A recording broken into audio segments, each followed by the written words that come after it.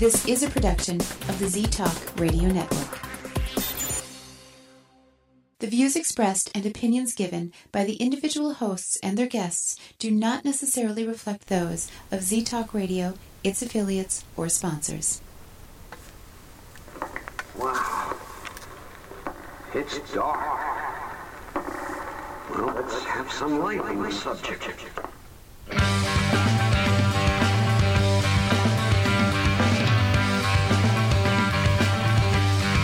Put on your critical thinking caps and please refrain from hugging. It's time for Dimland Radio with your host, Dr. Dim Fitzsimmons.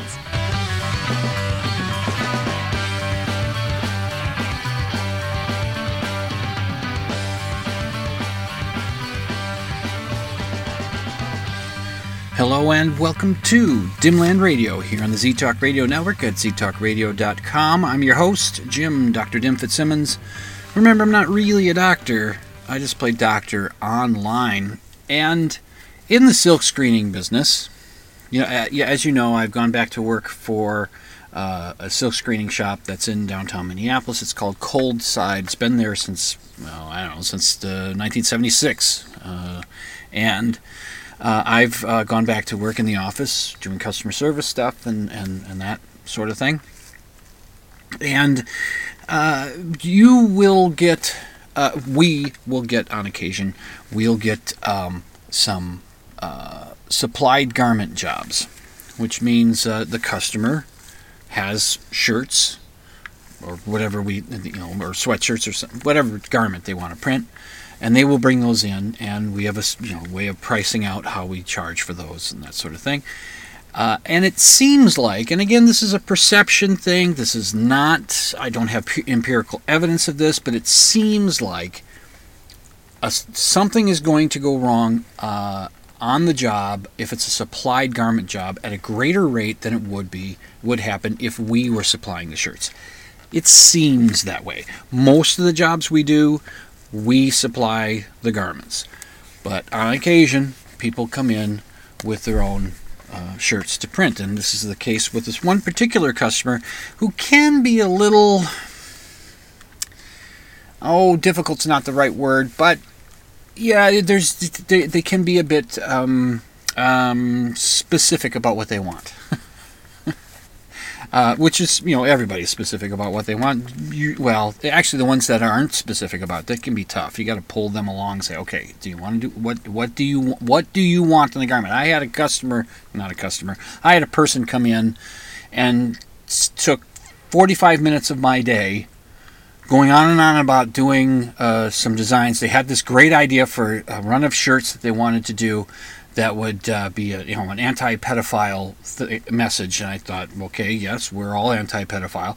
Spent 45 minutes with this person, and I knew I was never going to see them again. I knew all they were was just wasting my time.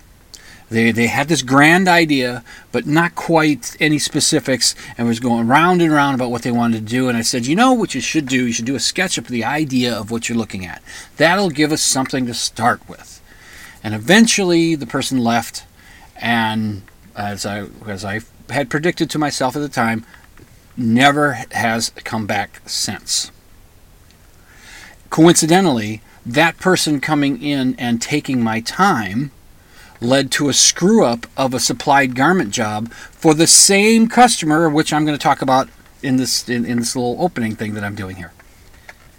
It's a coincidence. The printer came in with a first print approval, and I got confused about where that print should be on the shirt, because it was one of those shirts that had, there's a front print, but then there's a print on the lower right side on the front, and there's a print on the lower right side on the back, and there's a print on the sleeve, and there's a print over, it's one of those. And I directed the printer to put it on the wrong part of the shirt, and then we had to fix that up. Luckily, the printer didn't print a whole slew of them. But it's on me. It was my goof. I'm not blaming this person that came in to waste my time, but they are at least a factor. They caused a distraction where I wasn't able to fully commit my attention to what the printer was doing. And that can happen. You're busy and you look and say, oh, yeah, that looks good. Okay, fine. But I have to remember, and this is some lesson that I took from this round, same customer, from this round where they came in with 210 shirts. They wanted a 4-color print on the front and a 4-color print on the back. All right. And we had to wrangle around with the artwork a little bit, and actually they first started with a 5-color print front and back, and we told them, well, one of those colors really isn't doing anything. You know, if you want to save some money, lop out that color. And they thought about it, and they said, okay, yeah, let's take that one out. So, okay. I do all the, doing all the prep work for it, writing all the information on the write-up that we send through with the job, so the printer has the instructions that what they're supposed to do. And we went through a round of, we want to mix these specific colors: an orange, a purple, and a yellow. We want to mix these specific colors. So we went round and round on what colors you want us to mix. Here's what we can do. There's the Pantone matching system. These little booklets that they come out with all these little swatch colors in them with numbers on them. Pick one of these. And our system, we should be able to mix it up and match the color, all that kind of stuff. So we went through round and round. We got that. We did a mock-up on a shirt where we print out on paper the artwork, and then we just place it on the shirt to show placement and sizing to get that figured out. So we went through all that, and everything's being approved all the way along. And we've nailed down the ink colors. Everything's going. The printer gets to work on it. Comes into the office with the first print approval. Shows it to me, and I didn't ask to see the paperwork, and I should have. So he shows it to me. It looks right. The ink colors look right. The placement's right. I said, okay, let's let her rip. So he gets working on them, and he's doing a lot of them. I mean, he's got like less than I don't know 40 to complete the front prints on the shirts. Less than 40 to go of 210 shirts, something like that. And I got an email from the customer saying, when were we going to see the first print? Oh, shit. That's right. We were supposed to do a first print approval on this, weren't we? I was supposed to send a photo. I went and looked at the paperwork. Right there, listed right there. First print approval was checked with the words, send photo. On me. My fault. Not the printer's fault. Not anybody else's fault. It was my fault. I should have said, show me the write-up. He would have shown me the write-up, and I would say, I got to take a picture of that, send it off to them. And if they had a problem with the colors or the placement or the size or something like that, we would have killed one of their shirts. We'd be able to order in one to replace it. But we wouldn't have killed nearly all of the 210. So I took the picture. Put it on we got a little mannequin figure that we can put shirts on. It's headless. It's just the chest, pretty much. The upper torso. No arms. Anyways, we put that on there. Take the picture of the art with the print, on the shirt. Send that to the customer. Customer calls me. Yeah, that orange, the purple, the colors aren't quite what we were thinking that they should be. And oh, shit. And I had to level with her. I said, sorry to hear that, but we've already printed almost all of them with the front print. Said, would you be, we'd have to fix this. We'd have to, you guys would have to get new shirts, and, how would we go about doing that? Because, we really want to get the colors fixed. And I said, well, let me talk to the office manager. We'll get back to you. Find out what's going on, what we need to do. John, the office manager, was sitting behind me, and I got off the phone, and I think I laid my head on the table, on the desktop, I should say, and I paused, and I looked over him, and I told him what happened. I said, it's my fault. I'm sorry. He says, don't worry about that. I said, so we said, well, you know what you should do? Call her back and see if it's possible that they can come down and look at a shirt in person, see the colors, because sometimes the photograph doesn't really capture it right and all that. So they said, yeah, we can come down. We'll be there in 15 minutes, because they're very close, apparently. So they came in. It was the woman that was coordinating the job with me and the designer who had worked on it. The two of them came in, and they both looked at it. And they were saying, actually the purple color is okay, but this orange and this, and we're showing them the PMS, the book with the PMS color matching stuff. We're showing them like these are the numbers you picked. These, if we really wanted to press, we could say, you picked these colors. These are the colors you told us to match. We did, but there was the first print approval. Didn't do it. So the office manager and I were taking a read on these people because before they came over, I'm saying, they're really thinking about this too much. These aren't corporation colors, where you have to do a specific color. It's like 3M in all their printing has a specific color that is used. It's not that. This is for some event. And I won't go into the particulars of the event, but this is for something, people are going to be gathering and they're going to give out these shirts or sell them or whatever. And the people that are getting the shirts aren't going to say, that orange isn't quite the... I think it would look better if it was a little brighter or a little faded, more pastel maybe. I don't know. They're not going to do that. They're not going to care. We had another customer who does artwork, hand draws it out. The logo and animal drawings and that. He hand draws it out. It's very ornate. It's very complex. We have to really pay attention when we're doing color separations to make sure we get it right. But we also have to do a lot of cleanup on it because the way he gives us the art is very it's very loose, and it's not very dark. It's not very camera ready. So we have to make it camera ready, and it's a little bit of a task, but we get it done.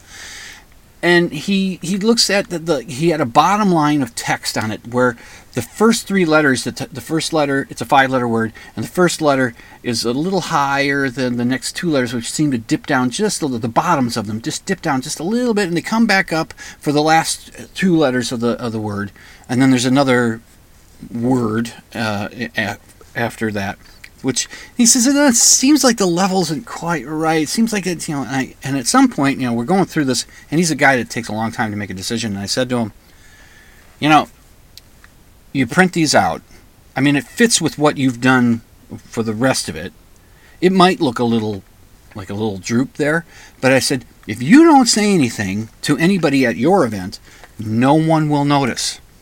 They're just not going to notice. Now, there are some customers that you can talk that way to, that you can advise that way because they're long-time customers with them, you know them pretty well, and you can be a little more frank, or maybe even I was being a little subtle. Well, I was being pretty frank to say nobody's going to notice. You don't point it out, no one will notice.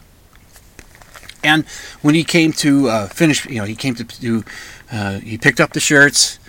And he and his woman friend, they come in and they're looking at him, and she's just, these are great, and these look great, but I still look at that, and then he says, but you said to me, if I don't say anything, no one will notice. I said, well, that's right. And she said, yeah, this is fine, this is great, people will like it. And they did. People loved it, they bought it, nobody said anything about it. He came back to pay, and he said, nobody said anything. Nobody noticed. I didn't say anything, nobody noticed. So with these people, the idea to say, you're overthinking this, we abandoned that. I talked about it with the office manager before they came over, and we abandoned that idea because just weren't getting that kind of vibe from them from when they were there with us. So what we did was just said, well, it looks like we're going to have to order in these shirts. We'll come up with a different billing, whatever, for it, and then we'll pay for the shirts, and then what we'll do with these, we don't know, but okay. So they're happy, and they go off on their way. We picked different colors. Okay, these are the colors. I'll say, these are the colors you want. These are the colors we're going to do. And, of course, we'll do a first print approval so you can make sure. And so we ordered in the shirts, and they placed the order so they were going to be on their way as quick as possible. And as you know, we have this dog, Edna, which is why I do the show from here in the basement of Nostalgia Zone, which is a comic book store in Minneapolis. I work for NostalgiaZone.com. If you're into comic books, Silver Age, Modern, Bronze Age, Modern Age, if you're into back issues and that kind of stuff, check out our website. Become a member of our membership. You'll save 10%. You'll earn points toward future purchases. Just check it out. Anyway, there's my ad. Anyway, so Edna comes to work with us. That's our dog. She comes to work with us, and I walk her a couple of times a day. So after these customers left, I said, okay, I'm going to go walk the dog because, oops, I hit my computer. Sorry about that. I'm going to go walk the dog and clear my head. So do that. I come back, after 20 minutes walking the dog.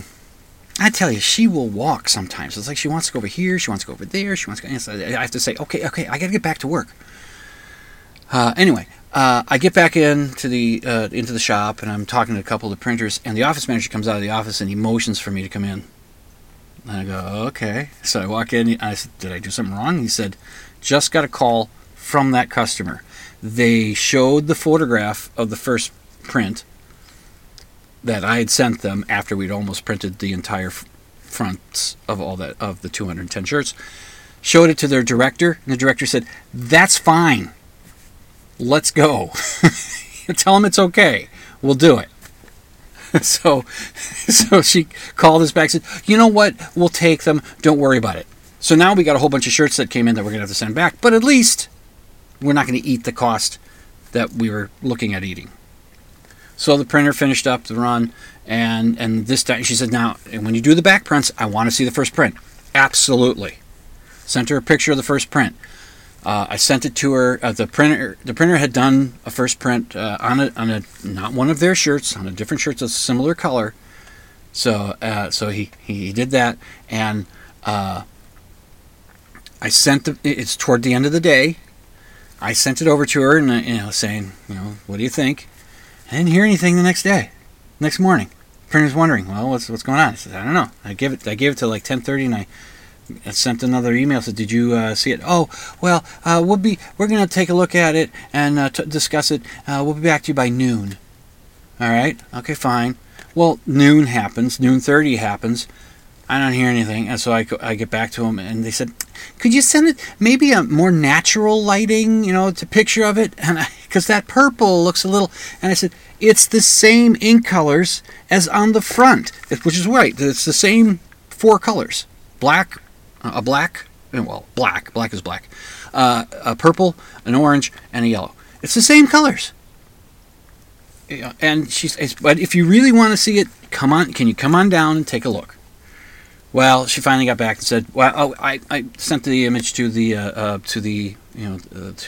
designer and the director, and they both said it's fine. Let's go." That was like 1:30, so we lost all that time.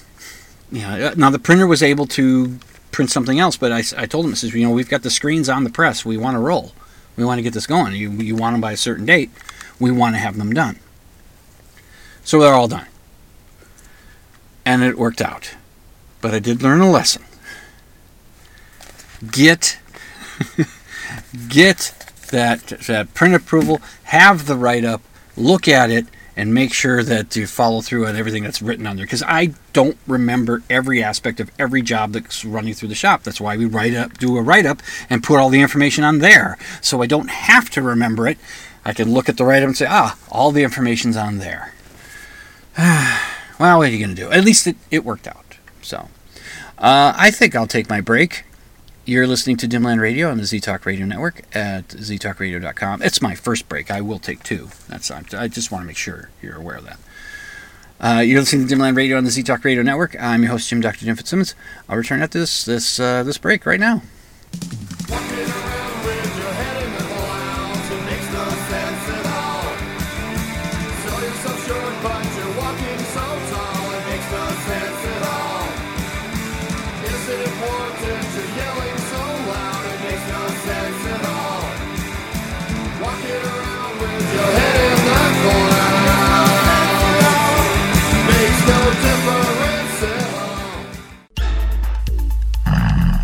Getting some Z's. Getting some Z's. Getting some Z's. Wake up, wake up, wake up, wake up. Listen to Z-Talk Radio on ztalkradio.com.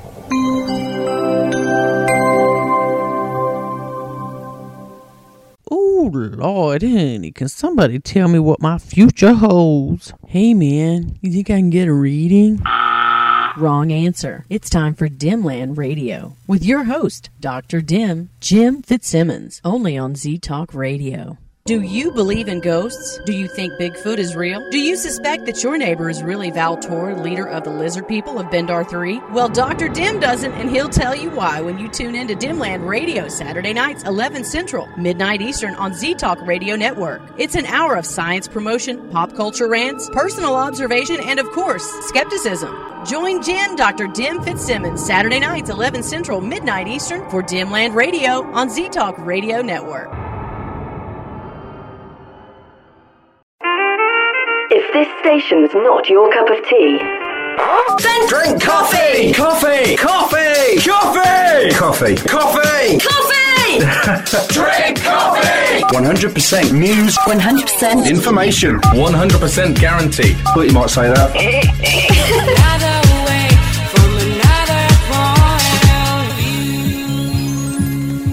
You're listening to Z-Talk Radio Network.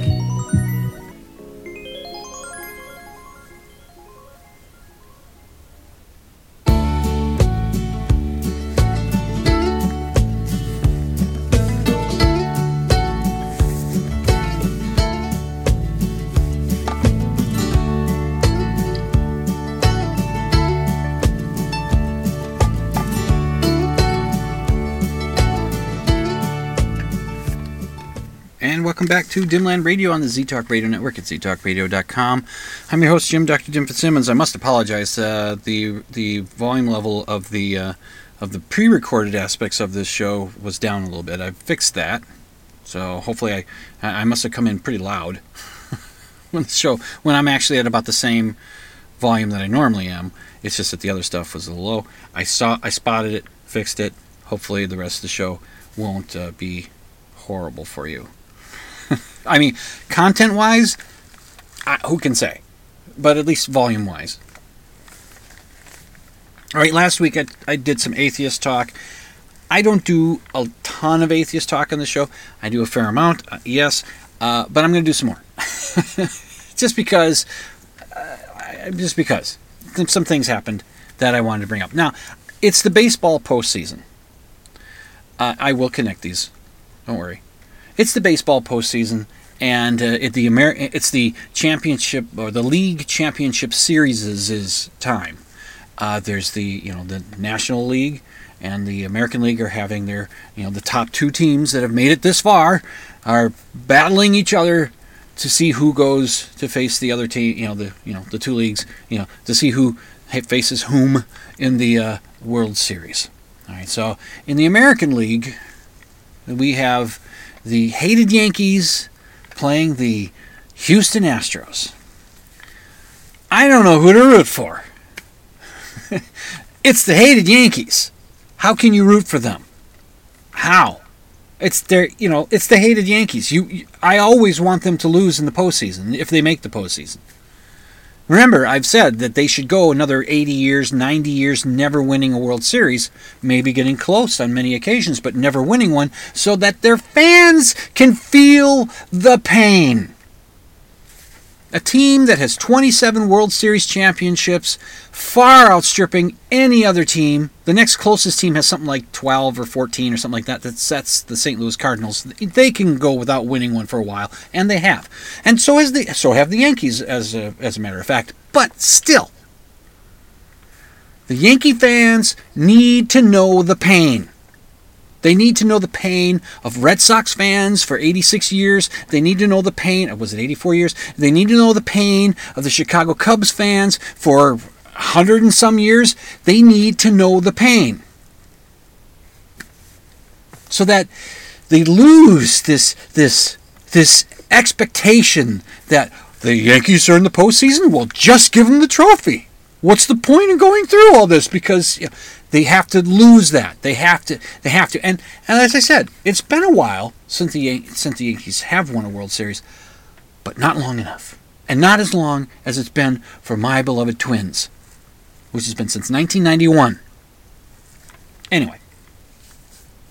And then the Houston Astros, well, they cheated in the year that they won the World Series. They were cheating. It was found that they had a video camera or something out at home games. They would have a camera set up that would key in on the catcher and watch the catcher giving the signals to the pitcher. And then they had a system where they would tell, what kind of a pitch was coming in.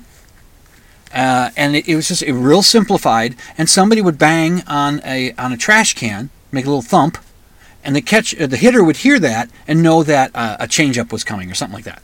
He would know what to expect, and then he would adjust his hitting accordingly, and that helped them win some games. Now, whether they did this in the World Series when they beat I think it was the Los Angeles Dodgers that year, whether they did that, I don't know. But it was a cheating scandal. Some people lost their jobs, but the players, I don't think any players lost their jobs over this. They're still doing. I mean, it's one thing if you figure out what a pitcher is doing, where he's maybe giving away his pitch. It's one thing if you're observing the game and you're paying attention and you see that every time, just before the pitcher throws a fastball or a curveball, he does a little shoulder twitch. And when you notice that, there's that shoulder twitch, a curveball's coming. That's one thing. And that's gamesmanship. That's just how you play the game. But when you're setting something up to actually cheat, that's just wrong. So, the bloom. I was happy that Houston was doing well that season, but when I found out about the cheating stuff, now it's like, okay, so do you root for the hated Yankees or do you root for the cheaters? I'm sure the Houston Astros aren't cheating now because they're being looked at, but it's just. So who do you root for? I don't know. But here's the weird thing that's been happening during this postseason. I think some of the games are on TBS. That's one of those cable channels. And in the ad breaks, I've been seeing frequently this ad for the Ark Encounter attraction in Kentucky. You know what that is, right? A bunch of young Earth creationists with the Answers in Genesis people all decided to, we should build, an exact size replica of the Ark from the Bible, and show people how it was possible that 7 or 8 people wrangled a pair of all the animals on the planet, and outlasted a flood that lasted for a year on this rickety wooden boat, somehow keeping the lions from eating the gazelles. How did they get the kangaroos there? How did the kangaroos show up? How did the pandas get there? How did the American bison get there? It's weird that they're advertising this thing. It's sad that there are actual people, adult people, who believe the Ark story. And there are those who don't believe a, no pun intended, watered down version of the flood story.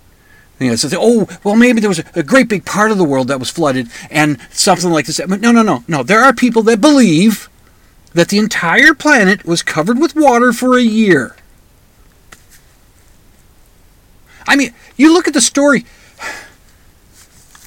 Noah, according to the Bible, was 500 years old when he started building the ark, and it took 100 years to build it.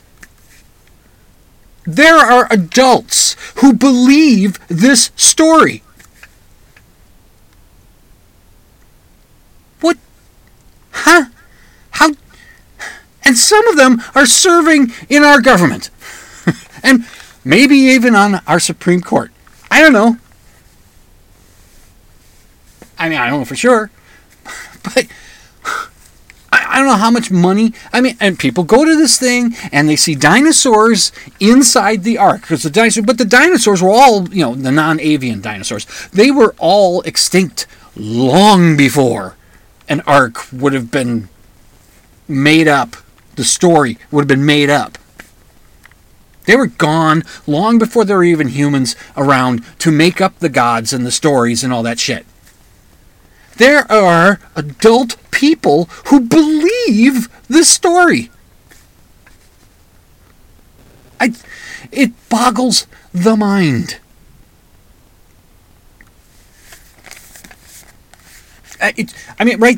You shouldn't have to go any farther than Noah was 500 years old when he started building the ark. Really? And it took 100 years to do it. Really? You believe that? And if they pull back and say, well, yeah, oh, wait a minute. Isn't the Bible the literal word of God? It's just, you know what makes sense? Do you know what doesn't boggle my mind when thinking about these stories that are in the Bible? They were written by men who didn't know shit and were making it up. They were just writing down the stories that have been passed down from generation to generation to generation by people who were afraid of the dark, by people who didn't know what the hell was going on. So they had to try to explain stuff so they wouldn't have so much fear in their lives. And must be some evolutionary purpose for feeling spiritual and for needing religion. There must be, I guess, because we have it in us.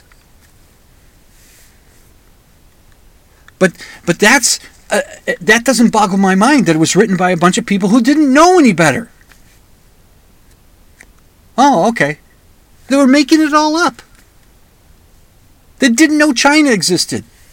I know I use that all the time. Didn't know Australia was there. Didn't know the Americas were there. The whole world was flooded. Oh, maybe there's some vague language that can be pointed to that would say, well, that's where they're indicating that they did know that the Americas were there. Really? Because it's not saying specifically the Americas are there, or there's a land over here that's, it's just this kind of maybe could be interpreted as that. I want specifics. Throw that in the Bible. Have that show up in a Dead Sea Scroll where it says something that's very specific that there's no way the people who were writing all these stories could have known it. And be very specific, not some kind of Nostradamus bullshit, quatrain, very vague so it can be interpreted hundreds of different ways over the centuries since he wrote the shit. I want it to be specific.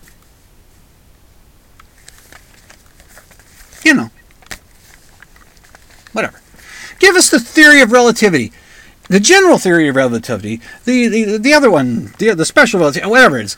Give us the theory of relativity right there in the Bible. Clear cut, unambiguous. There it is, written in a Dead Sea Scroll, found somewhere, said, hey, look, here it is. It's authenticated, not faked, not phony in any way. There's no way to get around it. It's real. It's talked about. Then, hey, there's a God, because God surely would know about the theory of relativity.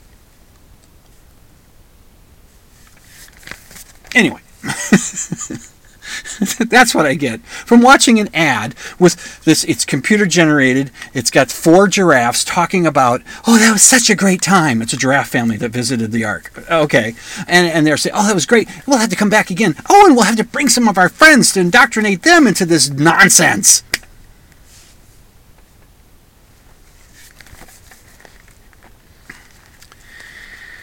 What's my time schedule? So I was at a party last Saturday. I know. I went to a party. I've been invited to it every year. It's a fellow that I went to junior high and high school with. Really good guy.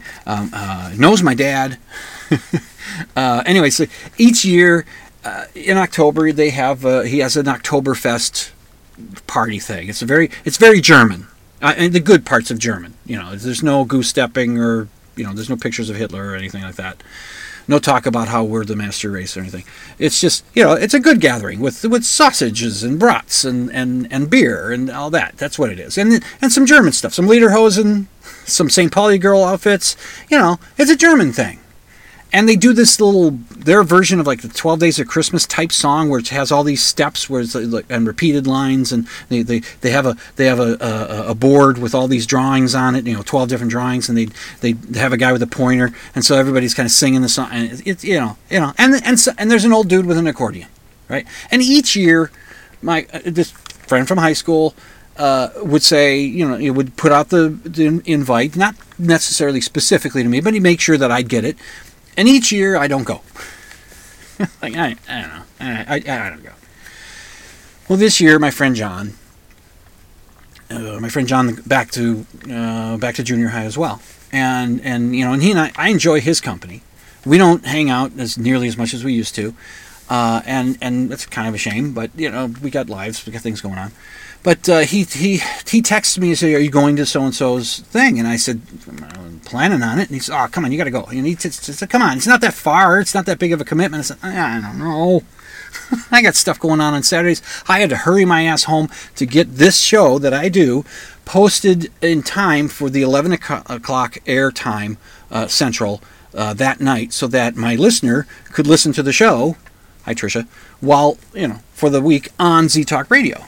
Other listener waits until my show shows up in the feed on wherever they get their podcasts. But so I raced. I gotta go. Well, anyway, we were talking about he and I were talking about this stuff. I mean, I ended up I said okay, I'll come down. And so I did, and the person who has the party was happy to see me. Hey, I'm glad you're here. And then some other people who hadn't seen me for a while say, hey, that's cool. High school people, that's cool. Hey, and there's this one woman comes in our class, and she in our graduating class from high school. She lived down the block from me since my family moved into the house that my dad currently still lives in 1973, and so I've known her and her sister for all those years, and went to school with them. And so we were talking about losing parents, and John's lost both of his parents. She's lost her dad. I've lost my mom, and we're just talking about how that goes. And I don't know why I brought it up or said it. It's, because it started to head toward a religious kind of thing. And I said, well, I'm an atheist, so I don't, And the woman that we were talking, she said, oh well, I just do it. I believe in comfort. And I said, hey, that's okay. I'm not trying to get you off the team.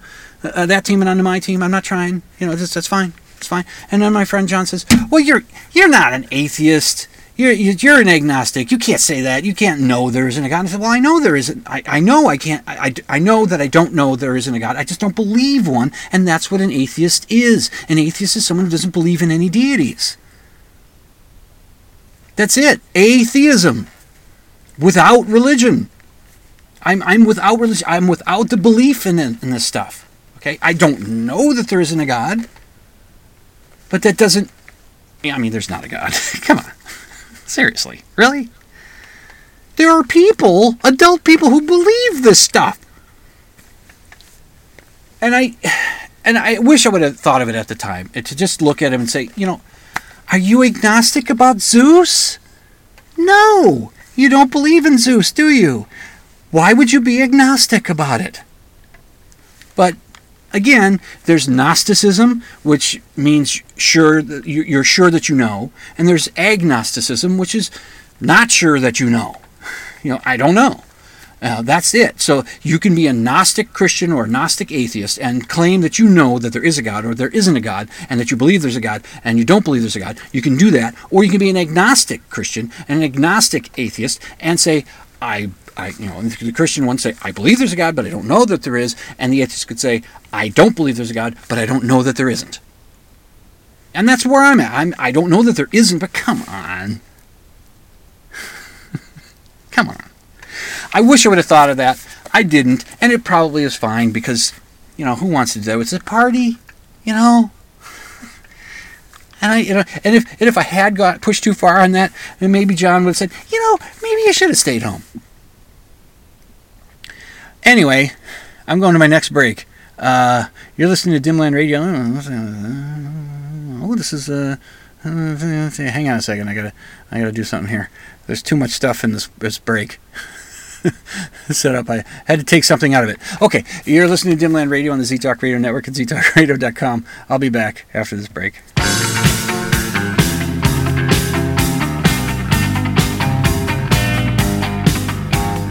Why does it have to be this way? That's what all the people say, yeah. Yes, I know it's hard to find happiness and peace of mind.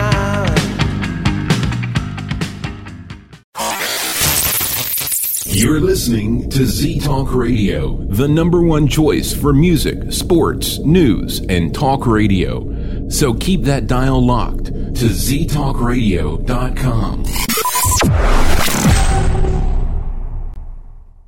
Okay, I have something here.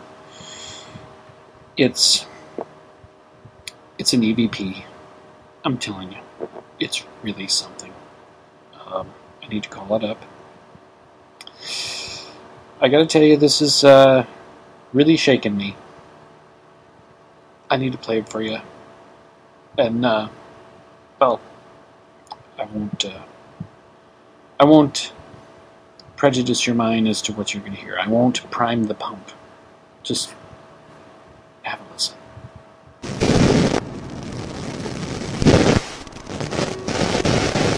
Get out! Did you hear it? Did you hear it? I think that was clear as day. I heard, well, I don't understand it, but I heard bread trout. Clear as day. Ooh, creepy. You're listening to Dimland Radio on the Z-Talk Radio Network. This is Chicago-style hot dog here. I'm not feeling too good. Turns out, along with all the other bad things my cholesterol does, they say it's a risk factor for strokes. Strokes? Sheesh. Good news from National Stroke Association. Exercising, eating right, and asking your doctor about medicines that can help lower your cholesterol like statins may reduce the risk of a first stroke. And if you've already had a stroke, it's even more important you lower your cholesterol. Lower your chances of stroke by controlling your cholesterol. Visit stroke.org today. We give those other guys the finger. You're listening to Z-Talk Radio Network.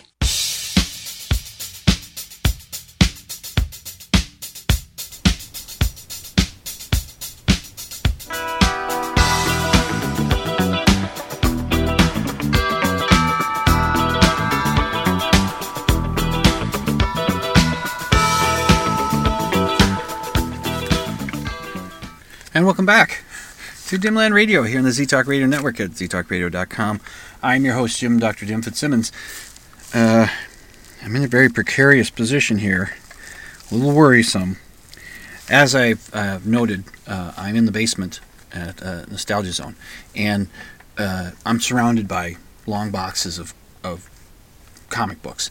And there's a little bit of a hall that I can walk through to get to here, but I've got a Dr. Pepper Zero just to my right here, set up on a box of comic books, kind of tucked away, and I take a sip of it when I go to break, but or during break, I take a sip of it, and then I put the cap back on, and the cap fell onto the floor. So now I've got this open bottle of Dr. Pepper Zero sitting next to me, and I feel like it's bound to fall over.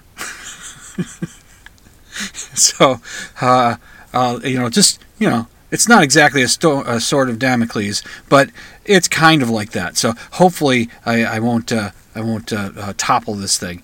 I'll keep the gesticulating down to a minimum if I can. But yeah, there's the cap there. I don't want to go grab it because it's just gonna make too much noise, and so if there's a little tension in the air in this last segment, well, that's what's going on. Okay, all right. I mean, it's not exactly Hitchcockian, but there's an open bottle of nearly full. It's more than half full anyway, of Dr. Pepper Zero, just hanging over my shoulder. So, okay, all right. I have a cool thing. Now, this comes from, I heard about this from the Geologic podcast. Like their podcast from, it's hosted by George Hrab. So his show from, wasn't the most recent one, I think it was the one just before it. And he does this segment called Tell Me Something Good, because, there's lots of crap going on in the world, lots of terrible things. I mean, the Republicans are going to take over Congress and the Senate, and then, we're all going, and they're going to put a hit out on all Democrats and people who vote blue, right? That's what they're going to do, right? Isn't that... There are adult people who believe this. No. Anyway, that was a callback. So, anyway, he had this bit on there that was tell me something good, and I thought that's really good. I'm going to tell my audience, I'm going to tell my listener that this really cool thing in my cool thing segment. Whatever. I try to do a cool thing each week. So here it is. There's a town in Babcock Ranch. That's what it's called, Babcock Ranch, and it's in Florida. It's about 12 miles northeast of Fort Myers. Now, you know what happened just recently in Florida, and how heavily Fort Myers was affected by what happened just recently. It was a weather event. It was a hurricane. I don't know if it's Category 5, if Hurricane Ian was a Category 5 or pretty close to it. I'm not sure, but let's just call it a 5. Why not? Let's see. Let's give them the upgrade. 2.6 million people were without electricity after this. There was lots of flooding, lots of damage, it was nasty. And this is the thing that climate scientists are telling us and have been telling us for a long time, where we may not get we may not get more hurricanes, but we're going to get more intense hurricanes because of climate change. Because the atmosphere is more juiced with heat, and that apparently leads to more powerful hurricanes. So they may not happen more often. You're just going to get bigger ones more often, more regularly. Okay. Well, this little town, it's about 2,000 people live there. This town, I'm not sure when they decided to build this way, but they decided to be what they call, let's see, I wrote it down, America's first solar-powered town. They have something like 200,000 solar panels that provide power for the 2,000 residents. Some of these residents have their own panels that they've installed as sort of a backup for them. And they've also done other things to help weatherproof the town. The power lines and internet lines, the broadband stuff or whatever, all the cables are underground. They're not hanging in the air. They're not suspended on poles. They're underground. So in an area where you get hurricanes, high winds, you're not so worried about a tree falling over and knocking down a power line, or a power line just falling over on its own. You're not so worried about it because they're underground. And I'm sure they're strategically placed so the uprooting of trees doesn't damage the power lines. So you have that going. And they also have designed it so that the streets, that the excess water that comes down from the rains and all that shit pours into the streets rather than into houses. And it filters out through the landscape in a way that minimizes the damage to the residents. So Hurricane Ian comes through, and it's rough, but not one person in Babcock Ranch lost power. Not for a second. They had power throughout the storm. They had power after the storm. Everybody was fine. Some trees came down. Some shingles were blown off of some roofs. But other than that, there wasn't anything majorly, disasterly about the weather event. This is a great proof of concept, I suppose, that this can be done. That relying on getting power through suspended power lines may not be the way we want to continue going. And here we see how that works. See how putting the power lines under the ground kept these people from losing power. I mean, we had a power outage, the 17-hour power outage. Wouldn't have happened, not likely to have happened, should this neighborhood that we live in, St. Paul, been designed from the beginning with that in mind. Well, it's going to take a lot of infrastructure change to make this kind of a change throughout the country, and that's part of the reason why. Hey, we've got a president and a legislature that's actually passed an infrastructure bill. Huh? We had 4 years of a predecessor of our current, of Uncle Joe, or let's call him Sleepy Joe. Sleepy Joe, we've had 4 years of, hey, we're going to get that infrastructure bill to you. Coming soon. 2-3 weeks. 2-3 weeks. 2-3 weeks. For 4 years. Didn't get shit from them, did we? Now we've got an infrastructure bill. It's not perfect. It's not going to solve everything, but we're in the right direction, aren't we? Aren't we? Anyway, this is cool.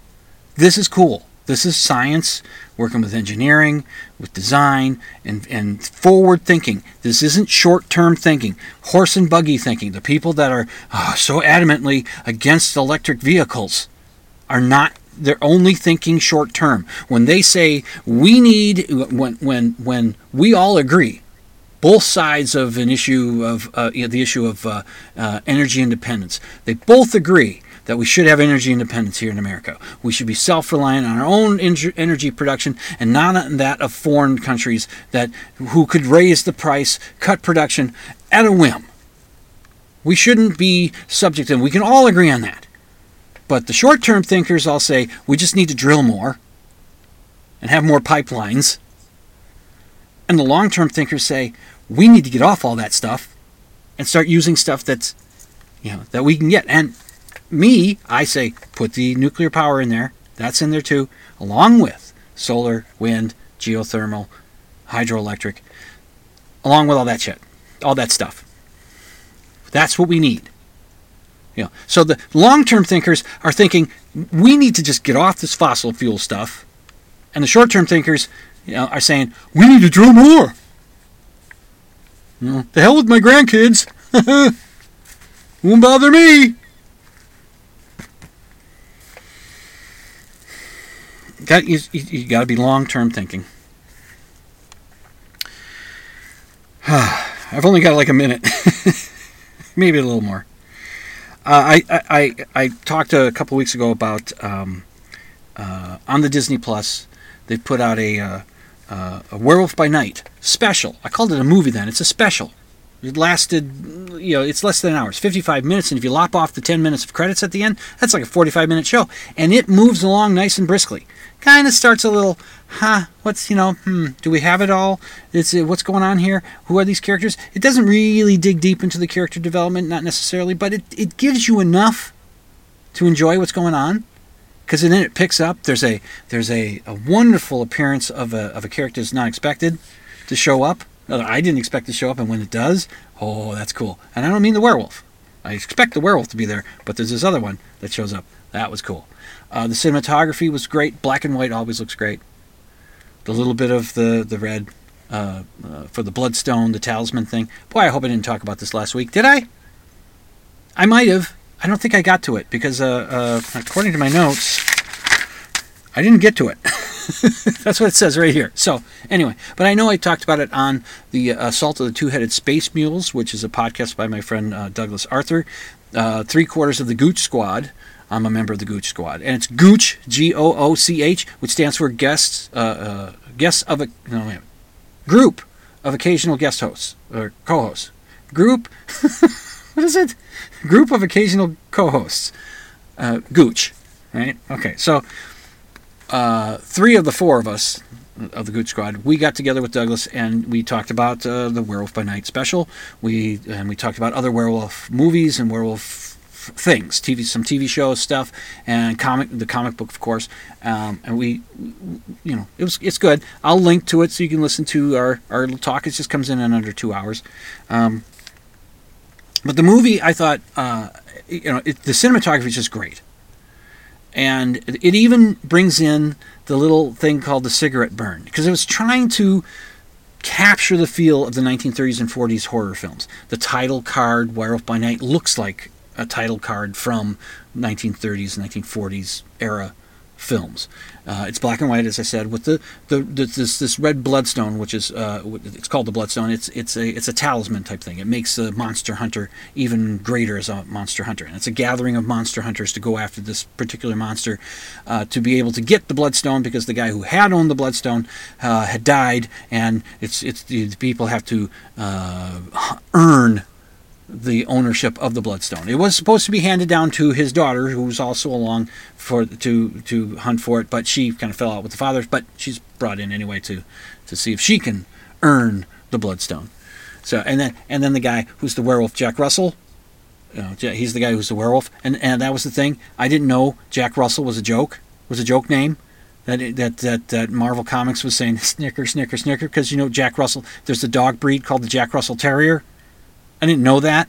So for many, many years, I didn't catch the joke, just that was the guy's name, Jack Russell. And then my wife told me about Jack Russell Terriers, and I said, hey, wait a minute.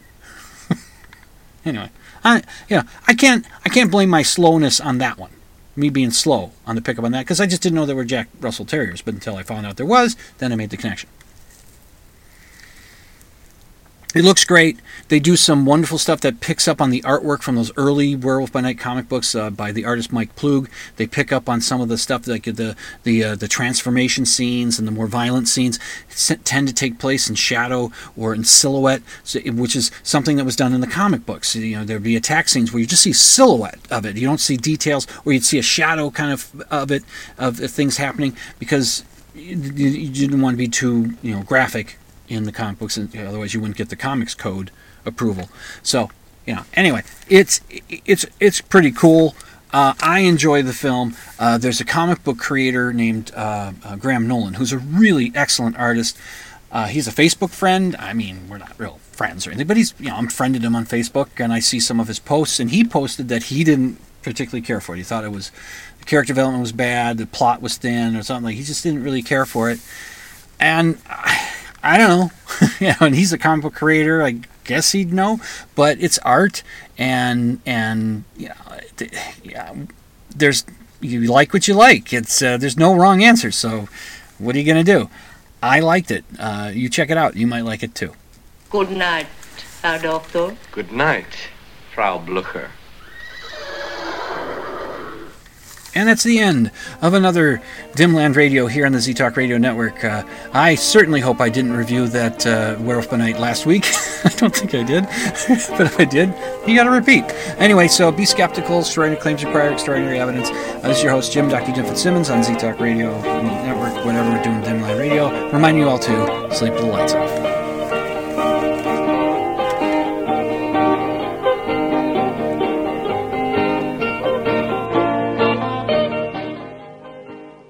You can check out my show notes at dimland.com. Just click on the blog option, and you can email your questions and comments to drdim at dimland.com. That's DRDIM at dimland.com. And the opening theme song, Ram, is by Theolius and is used with permission.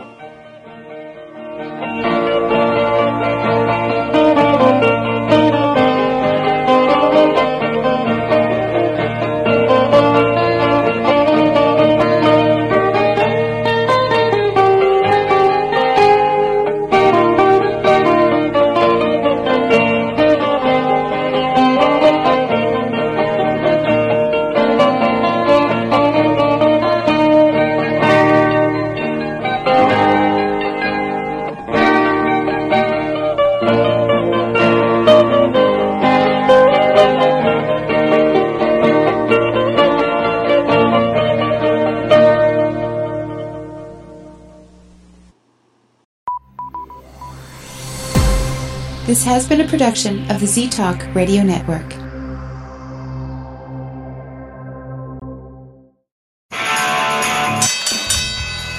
And now, a message to our competitors. Thanks for tuning us in. What did you think of tonight's installment of Dimland Radio? Well, I'm going to hell.